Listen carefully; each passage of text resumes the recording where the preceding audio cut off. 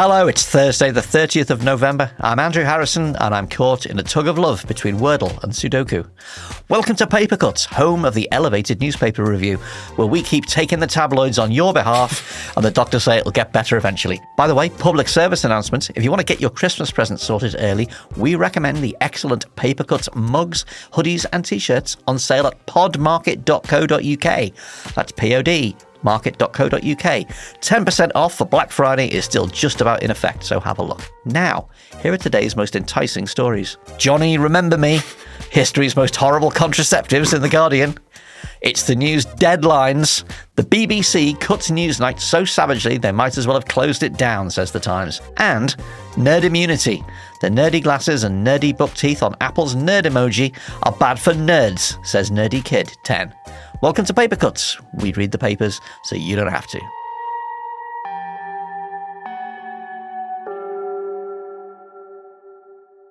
Thanks for joining us on Paper Cuts, the newspaper equivalent of your Spotify Wrapped. You thought you spent all year reading serious political analysis and all the important book reviews, didn't you? No, it turns out you spent 28% of your time finding out whether horoscopes cure cancer from the Mail, 18% on the Telegraph telling you Maltesers are woke, 32% on the Guardian telling you that Maltesers are problematic, and the rest on the Star's war on psycho scumbag seagulls. Be honest with yourself, if not with us. Let's meet today's guests who are going to be taking the papers to pieces. Hello to political correspondent at joe.co.uk and the woman who discovered London's £4.50 half of Guinness, Ava Santina. Hello. Good morning. I didn't buy it. I wouldn't ever buy a half. £4.50 for a half? Where the hell was this? Can I name where it was? Go on, name and shame. It's a place called Bistro Freddy, which is in Shoreditch. Well, what do you expect? Yeah. £4.50 for half a Guinness. This is a war crime. Welcome back to Philomena Cunk, co-creator and discoverer of fried egg flavour crisps, Jason Hazley. Morning. Fried egg flavour crisps? Yeah. What? Wow, do they divide opinion. They really divide opinion because when you open the bag, you get this really hefty hoy of fried eggs. The crisps actually taste like crisps, ordinary crisps, but they smell like fried eggs. So it's it really divides a room. I don't open that bag of those crisps in a lift is what I'm saying. Anyway, never mind all that. What have we got on the front pages today? Ava. Right, so the front page of The Guardian, it's the news that air pollution from fossil fuels is killing 5 million people a year. Cheery stuff. On the front of the Eye, the UK pensions triple lock is under threat from 2025. Interesting, because the Eye is not read by the pensioners who read the Mail, and the Eye is for a younger reader who might go, yeah, fine, good, yes. Do it, well, do it now. That sort of outrageous transfer of wealth that is going on between young people and older people might, yes. It might infuriate a few. And they've also got the Newsnight story we're going to talk about a little bit later, haven't they? Newsnight on the chopping block. Yes, and the news that we've got the new male contraceptive, potentially. Yes, we might be looking at that particular horror later as well.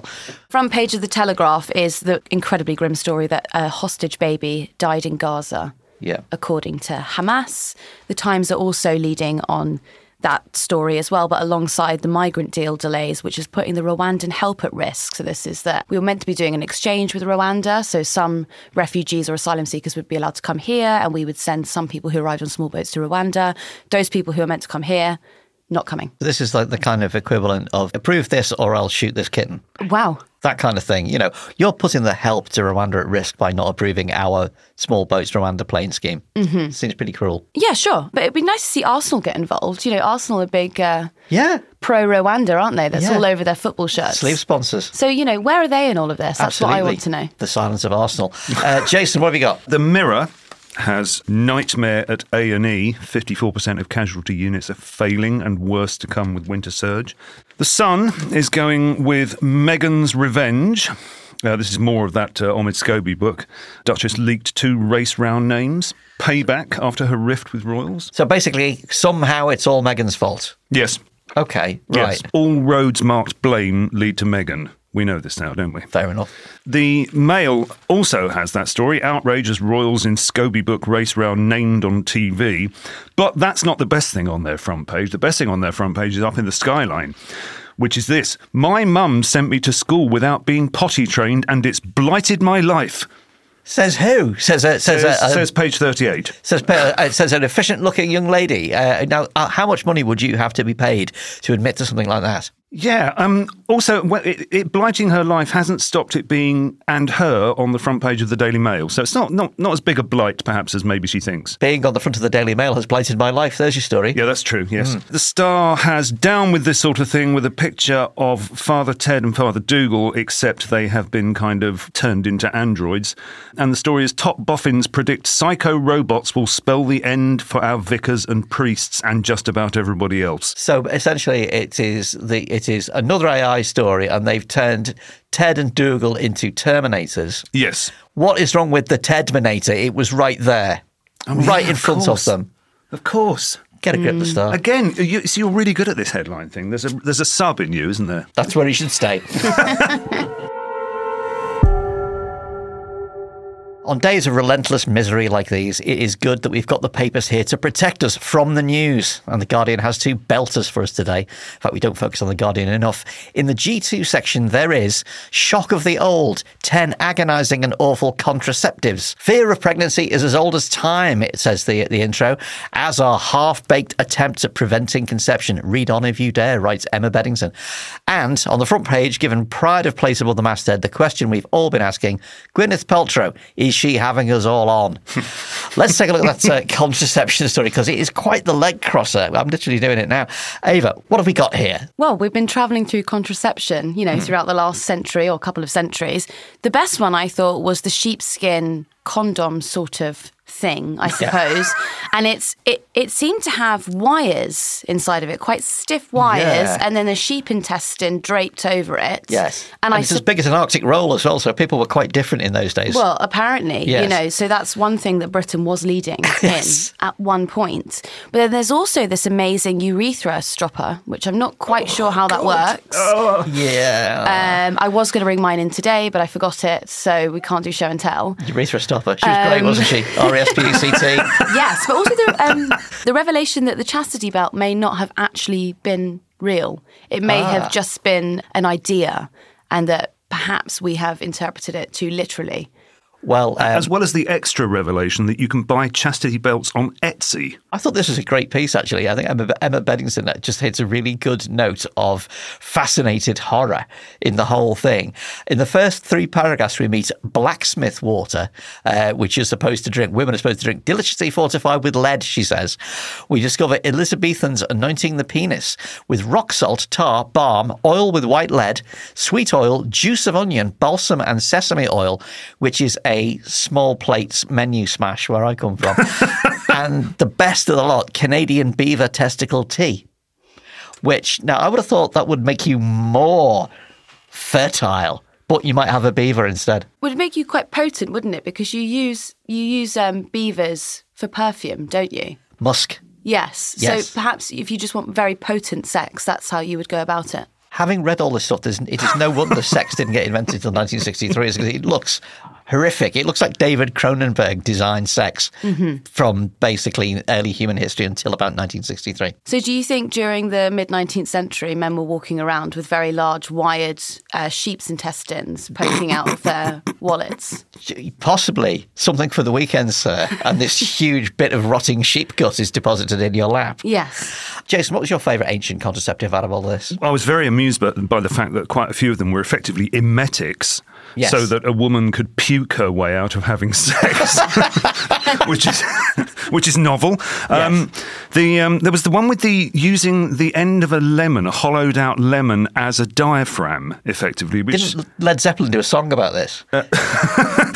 Yes, but the urethra stopper. I mean, this. Stop mentioning the urethra stopper. I know, but reading this piece, honestly, my balls ended up behind my eyes. It was so horrible. Well, Emma Beddington described it as the first male internal contraceptive device. And like all of our female listeners are now going, yeah, you see, you've had it so easy for so long, you fuckers. This is what it's about. I mentioned this story to my teenage son last night, and he said, "Have they got the Kit Kat wrapper?" And I went, "What? I've got a Kit Kat here, Kit Kat? Right? This, visual aid. Apparently, you can, if I just free the Kit Kat one, you can use this as a condom. Oh, no. That was is that a very sexy crinkle there on the Foley? I don't like the idea of this being anywhere near my bits. What do you think? Would you like that near your bits? I mean, right now, no. Ever? It's a chunky. It's not a regular one. It's a chunky. I know. Well, men do seem to go over the top. Exaggerate, yes. Yeah. This reminds me of an ancient old song called the Irish French Letter. Right. It is a bawdy song about somebody who discovers in a bog a relic from Brian Boru, the great Irish hero. And the final payoff lines is, "I'm afraid it's the hairy side outside tonight for you, my dear." So, Kit Kat rapper, who's going to get the seam? I don't want the seam. Oh, God, the seam. Yeah, terrible. Imagine the seam. Let's have a look at the Gwyneth Paltrow story in G2. I'd be interested to know what contraceptives Gwyneth Paltrow is selling. It's Zoe Williams on the Goop Christmas Guide. And Zoe does admit that ripping Gwyneth Paltrow's Goop list to pieces has been a media staple for years. But it's so fun. There's the $15,000 gold-plated vibrator. Don't rub the gold off. The $400 wheel of Parmesan. And the infamous "This Smells Like My Vagina" candle. Ava, you have opinions on these, do you not? Well, I have most of my opinions are on vagina steaming, which Gwyneth is very into. It's probably the worst thing that you can do to yourself. Is it? Well, I mean, it's not very healthy. Worse than eating six pizzas. Do we want to get into this of why it's not very good for you? Well, we're so far down the road, you might as well. I think the overall point is, I think that she perhaps sells a side of womanhood that is totally unnecessary and is actually very damaging to a lot of women. Yeah, I mean, there's ripping into Goop, though, is almost a kind of mental exercise now, isn't it? Sure. I mean, what is all this expensive bullshit actually giving women? A complex. Yeah. And I do actually have, I told you, didn't I? I have her vagina candle. It was bought for me for my birthday. When I told you what it smelled like, you weren't very happy with it. Give the podcast-friendly version of what it smells like. I said that it smelled like umami. Yeah. So it smells like, as you rightly pointed out, Chinese takeaway. It is the fifth taste that's supposed, or the sixth taste, or whatever, that's supposed to make everything else tastier. Yeah. And the Gwyneth Paltrow vagina candle actually burned a friend of mine's house down because she left it on overnight, and Gwyneth Paltrow got the blame. Whether this made the entire district smell like Gwyneth Paltrow's vagina is yet to be ascertained. What was your favourite bit of Zoe Williams' kind of dive into the world of Goop? Because she is, the whole point of this thing is Gwyneth Paltrow playing an elaborate practical joke? Has she turned wellness into a very, very lucrative way for people to overdose on irony? And the byproduct is, as you say, women having a nervous breakdown about themselves. Mm-hmm. I think that perhaps the author there might have been too analytical. And I think that Gwyneth Paltrow actually does believe this. If you ever watch any of her videos on TikTok or Instagram, I truly do not believe... do that. Really? Do you not remember, you didn't watch the big bone broth drama that unfolded a couple of months ago? What was this? She drinks litres and litres of bone broth, and she was telling other women that they should too, to look as young as she does. And look, I'm going to be really awful here, and Catty, she does not look that young. So it's not worth it. How old is she? In her 50s, isn't she? Is she? I think so. I mean, she's an attractive so woman, she looks don't get me wrong. like me, okay. But hypothetically, if I had been spending, £18,000 on a gold-plated vibrator and steaming my vagina, I would want to look better. Yeah, basically all you're drinking is posh Bovril. Mm-hmm. You would expect there to be, basically all she's drinking is a posh version of, super noodles with the noodles taken out. Yes, which I do. Yeah. So I'm healthy too. She could charge hundreds and hundreds of dollars for this.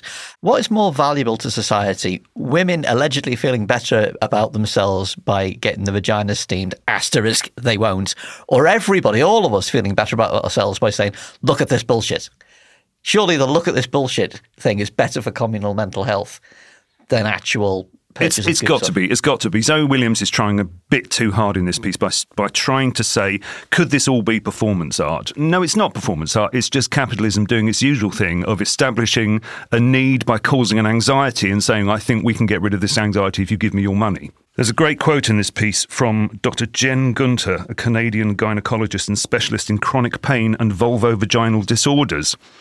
Gunter says, tampons are not vaginal death sticks. Vegetables with lectins are not killing us. Vaginas don't need steaming. Epstein-Barr virus does not cause every thyroid disease. And for fuck's sake, no one needs to know their latex farmer.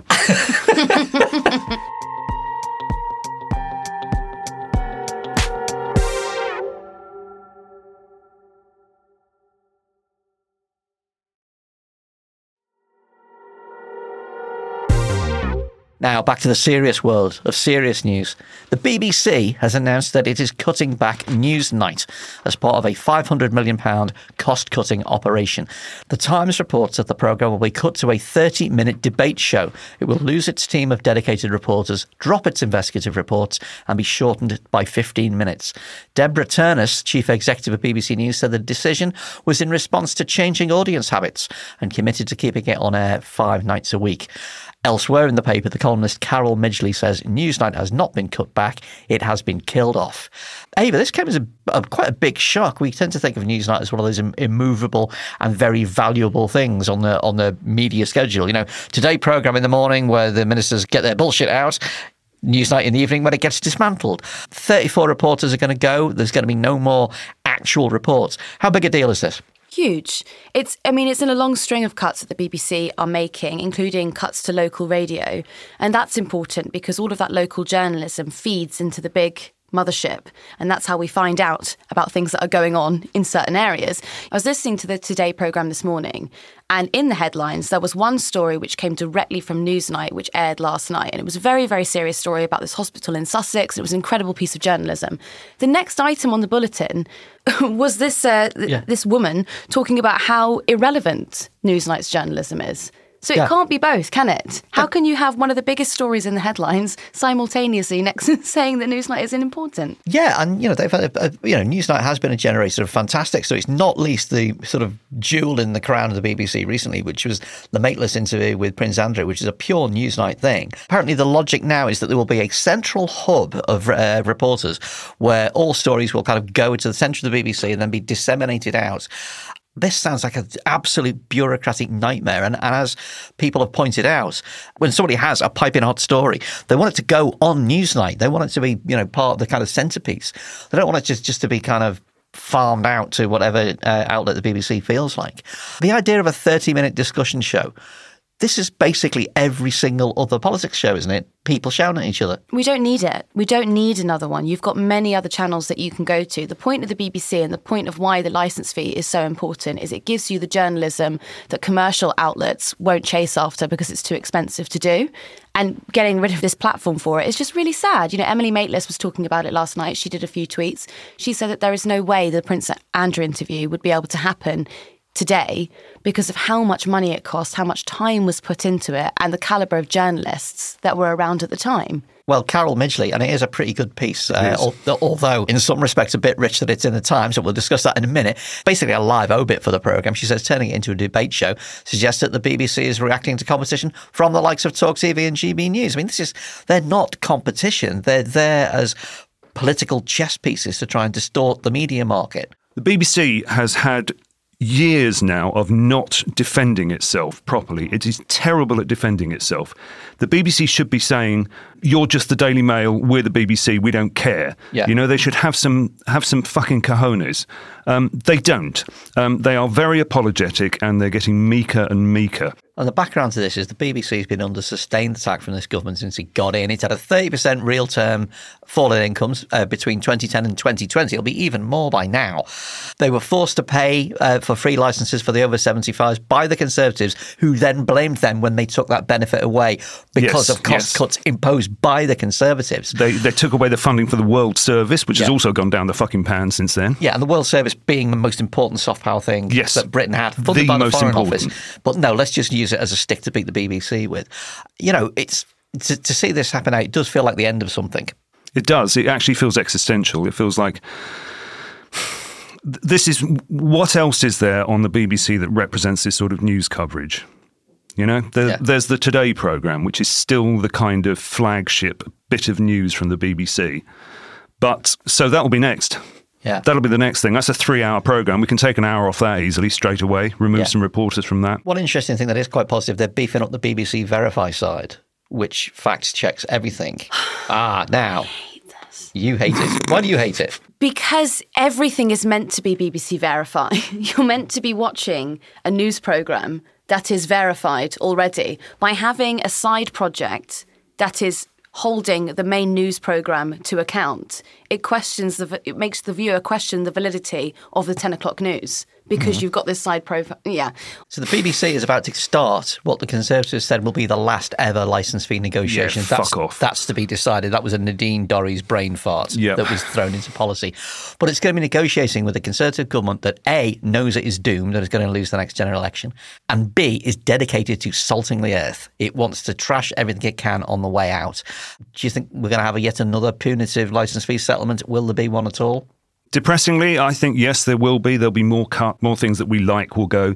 I know this point has been made 1,000 times by 1,000 people, but which institution was it that educated children during the lockdowns?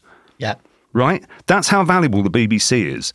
I mean, the tabloids, the right-wing press does go for the BBC for various things that just, suit its agenda, but the BBC does a lot of very good, important stuff, and it shouldn't be being kicked. We need it. We need this thing. Without it, we're in an American fucking landscape. And you look at the state of American news, Yeah. CNN, relatively sensible. But when you get down the rabbit holes of Fox and One American News Network and Sinclair and all, it's insane. It's fucking insane and damaging. Now, the Japanese have the haiku, Shakespeare had the sonnet, the Koreans have the 3-line Shijo poem, and Britain has holiday to Spain ruined by too many Spaniards in Spanish hotel. The newspaper headline, it makes life worth living. What masterpieces have we spotted across today's crop of papers? Jason. Well, on page 25 of The Sun, there is a story about Macbeth fans. Is that a thing? They're called Macbethites. Yeah. Or Macbethies. Macbethies. Yeah. Macbeth fans have been issued with trigger warnings about postnatal depression in a new production. David Tennant is starring as Macbeth in the Donmar Warehouse. And so the headline is this a trigger I see before me? That's pretty sophisticated. It's not bad, Sun, isn't it? Yeah. Yes, it's assuming that some readers know some lines from Macbeth as well, which is good. Well done. Yeah. Credit them with some intelligence. In the Mirror, we have the ongoing blah, blah, blah about Omid Scobie's book. Royal bollocks. More royal bollocks. And the headline for that is Pulped Friction. Omid Scobie's book. The name of whoever was saying racist things appeared in the Dutch version of the book, apparently. I'm not quite sure how that happened. They must have been working from a different text, mustn't they? Like, not the final text. Well, the translator got it early to work on. Yeah, I guess so. But it doesn't even appear in the book. In our version of the book, this paragraph. That's what's so curious about it. It's a whole paragraph? Yes. Wow, okay. Totally curious. So the Dutch version of the book has had to have done to it what happens to books, which is that they're pulped, leading to the headline, Pulped Friction. I think that's pretty good. It's not bad. It's not, given the friction amongst our beloved royals. And finally, the makers of baked beans fueled greedflation, more fucking Franken words, which is itself a Franken word, fueled greedflation by hiking prices to boost their profits, a watchdog found. So baked beans have been too expensive, and the headline is, We've been had. Yay, that's pretty good. Ava, you've got a full sweep of the Star, haven't you? I do, because it is Britain's best paper. Definitely. The first story from the Star is that, so this is Rishi Sunak yesterday during Prime Minister's questions. He lost his marbles over a snub to the Greek Prime Minister. That's when he didn't turn up to a meeting with Mitsotakis over the Elgin marbles. And the headline is, Acropolis Now. That's good, isn't it? That's such a good headline that we actually had it on paper cuts earlier this week. Really? We wrote it in as a stupid little headline. The Star, are you listening to paper cuts? Are you pinching on stuff? If so, you're welcome to. The Star, you should listen to paper cuts. We're your biggest fans. Yeah, Britain's best paper. The next story from the Star, there's a whole bunch of dorks who are absolutely losing it over these dinosaur prints that look quite bird-like. And the headline is Tweety... oh gosh, how do I say it? Tweety Saw. I was going to read that as Tweety Sour, but that's because I've got whiskey sours in my head. Tweety Saw. Tweety Saw, fair enough. Jolly good. All right, so the last story in the Star is this cross-country skier. Big star, apparently. Apparently, you could be quite a star of skiing. Yeah. Allegedly. Anyway, so his frozen pole means he can't have any more children, and the headline is Freeze Willy. What, he got frostbite out on the whatever it is? So that means he's got something in common with Prince Harry. Do you remember when Prince Harry got a little bit of frostbite? Did he? Yes, he did. On the royal chap. How do you not know this? Because I avoid all royal bollocks. That's very good. Sorry. Because I avoided I didn't know I was saying that. Anyway, right, yeah, Freeze Willy. Now, we have to have a moment of just to recognise game recognises game in the Metro. Fantastic story. There is a part of a canal in Lincoln called Glory Hole. Lincolnshire Fire and Rescue were called to High Bridge in the city centre when a passerby saw a man on the ledge of the bridge. Ray Fisher was attempting to use the glory hole on his boat, but the current was too strong. And the headline is, man got so stuck in glory hole, firefighters had to pull him until he was free. Now, I think the Metro did that deliberately, don't you? I think they know what they're doing. They knew what you're doing, the Metro. It's basically turning out to be Sex Week on paper cuts, isn't it? Sex Day, yeah. Well, at least it's Sex Week somewhere.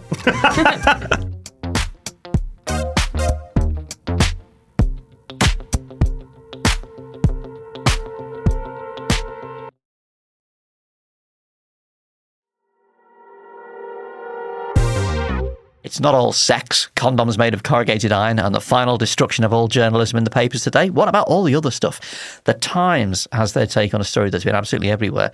Nerd emoji is an unpleasant spectacle. Teddy Cottle, aged 10 from Oxfordshire, has launched a petition calling for Apple to change the offensive and insulting emoji for nerd because it's got glasses and 2 prominent front teeth and it looks like Chris Evans. Jason, I mean, God bless him, 10-year-old Teddy, but is this going to have the desired effect of stopping the bullying? No, no 2 bits of this story add up at all. So this young lad, Teddy Cottle, he wears glasses, right? And there's nothing wrong with that. And there's nothing wrong with that. But he has decided that the emoji for a nerd, which is a happy face with 2 prominent front teeth and glasses, is offensive. So he's redrawn it as a thing with glasses but no poking out front teeth. The problem here, there's so many problems here. The first one is Apple is not responsible for the emojis. The emojis are governed by Unicode. So he is asking Apple to do something where Apple will just have to say, I'm so sorry, you're talking to the wrong person. His petition has 100 signatures, which is not going great. And he wants to change the name of the emoji to the genius emoji rather than the nerd emoji. That would be a totally different emoji, wouldn't it? That would be somebody with a light bulb over their head, having it will be Einstein. Something. It's always Einstein, isn't it? And then it's offensive because you can't be a genius if you don't wear glasses. No, you can't be a genius if you don't wear glasses. Yeah, well, as I've proved on this podcast today, because I can't even handle opening a paper, and I'm not wearing glasses. Teddy said, we want to change this. Apple are making it absolutely horrible for people wearing glasses. They're making people think we're nerds, and it's absolutely horrible. As a nerd, I say, Teddy, own into it, lean into it. Absolutely. Become a tech tyrant. Take your revenge at leisure. This is how Zuckerberg got to be a billionaire. He didn't go, stop calling me a nerd. He went and punished the world. Speaking of tech tyrants, The Guardian and The Independent both have deep dives on Spotify Wrapped. Madly, The Guardian only put theirs online, which is very strange. Spotify Wrapped, the summary of your year's listening, which went live yesterday for millions of people around the world, and everybody is checking and they're terrified to discover that they just streamed I'm Just Ken all year instead of cool stuff. The Guardian has Spotify's head of marketing saying it's almost like election night. The top artists streaming in 2023 were Taylor Swift, Bad Bunny, the top podcast was the Joe Rogan Experience. Don't worry, we'll get them next year.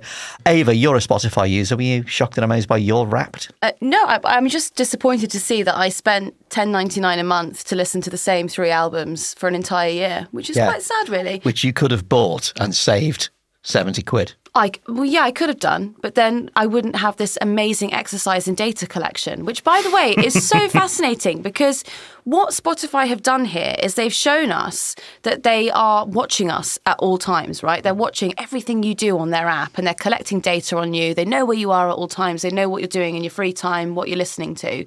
But somehow they've spun it into this incredible PR exercise to make it fun. It's like going to Tesco's and them saying, hey, here's a list of all the crap you brought this year. But we do that because I share I get, this is so sad.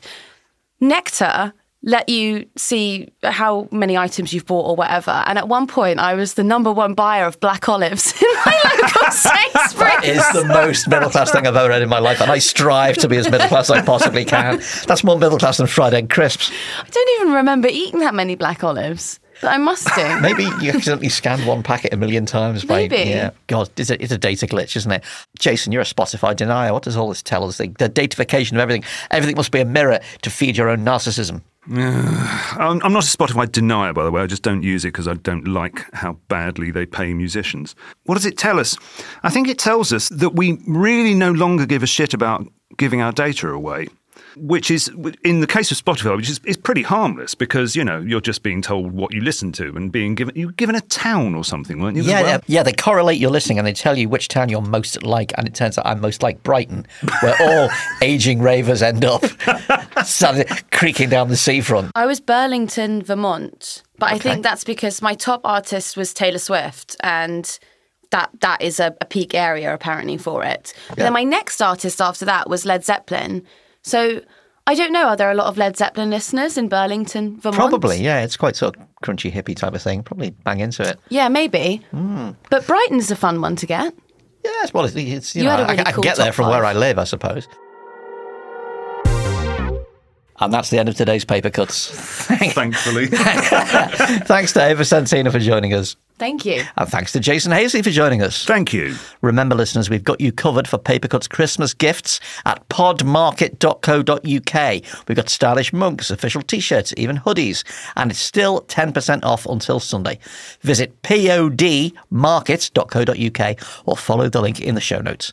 I've been Andrew Harrison, and you've been listening to Paper Cuts on a day when the Sun reveals that Brexiters are reviving that old story about serving champagne in pint bottles like Churchill used to have. Ministers are on the verge of a law change to allow pint-sized bottles that were banned by Brussels killjoys, writes Harry Cole. So, crumbling hospitals, economy wrecked, wages collapsing, but at least you can get pissed like Churchill. It was all worth it. See you tomorrow. Paper Cuts was written and presented by Podmasters Group Editor Andrew Harrison, with Ava Santina and Jason Hazley. The producer is Liam Tate, assistant producer is Adam Wright, and audio producer is me, Jade Bailey. Music is by Simon Williams, socials by Jess Harpen, design by Jim Parrott, with original art by Modern Toss. The executive producer is Martin Boytosh, and managing editor is Jacob Jarvis. Paper Cuts is a Podmasters production.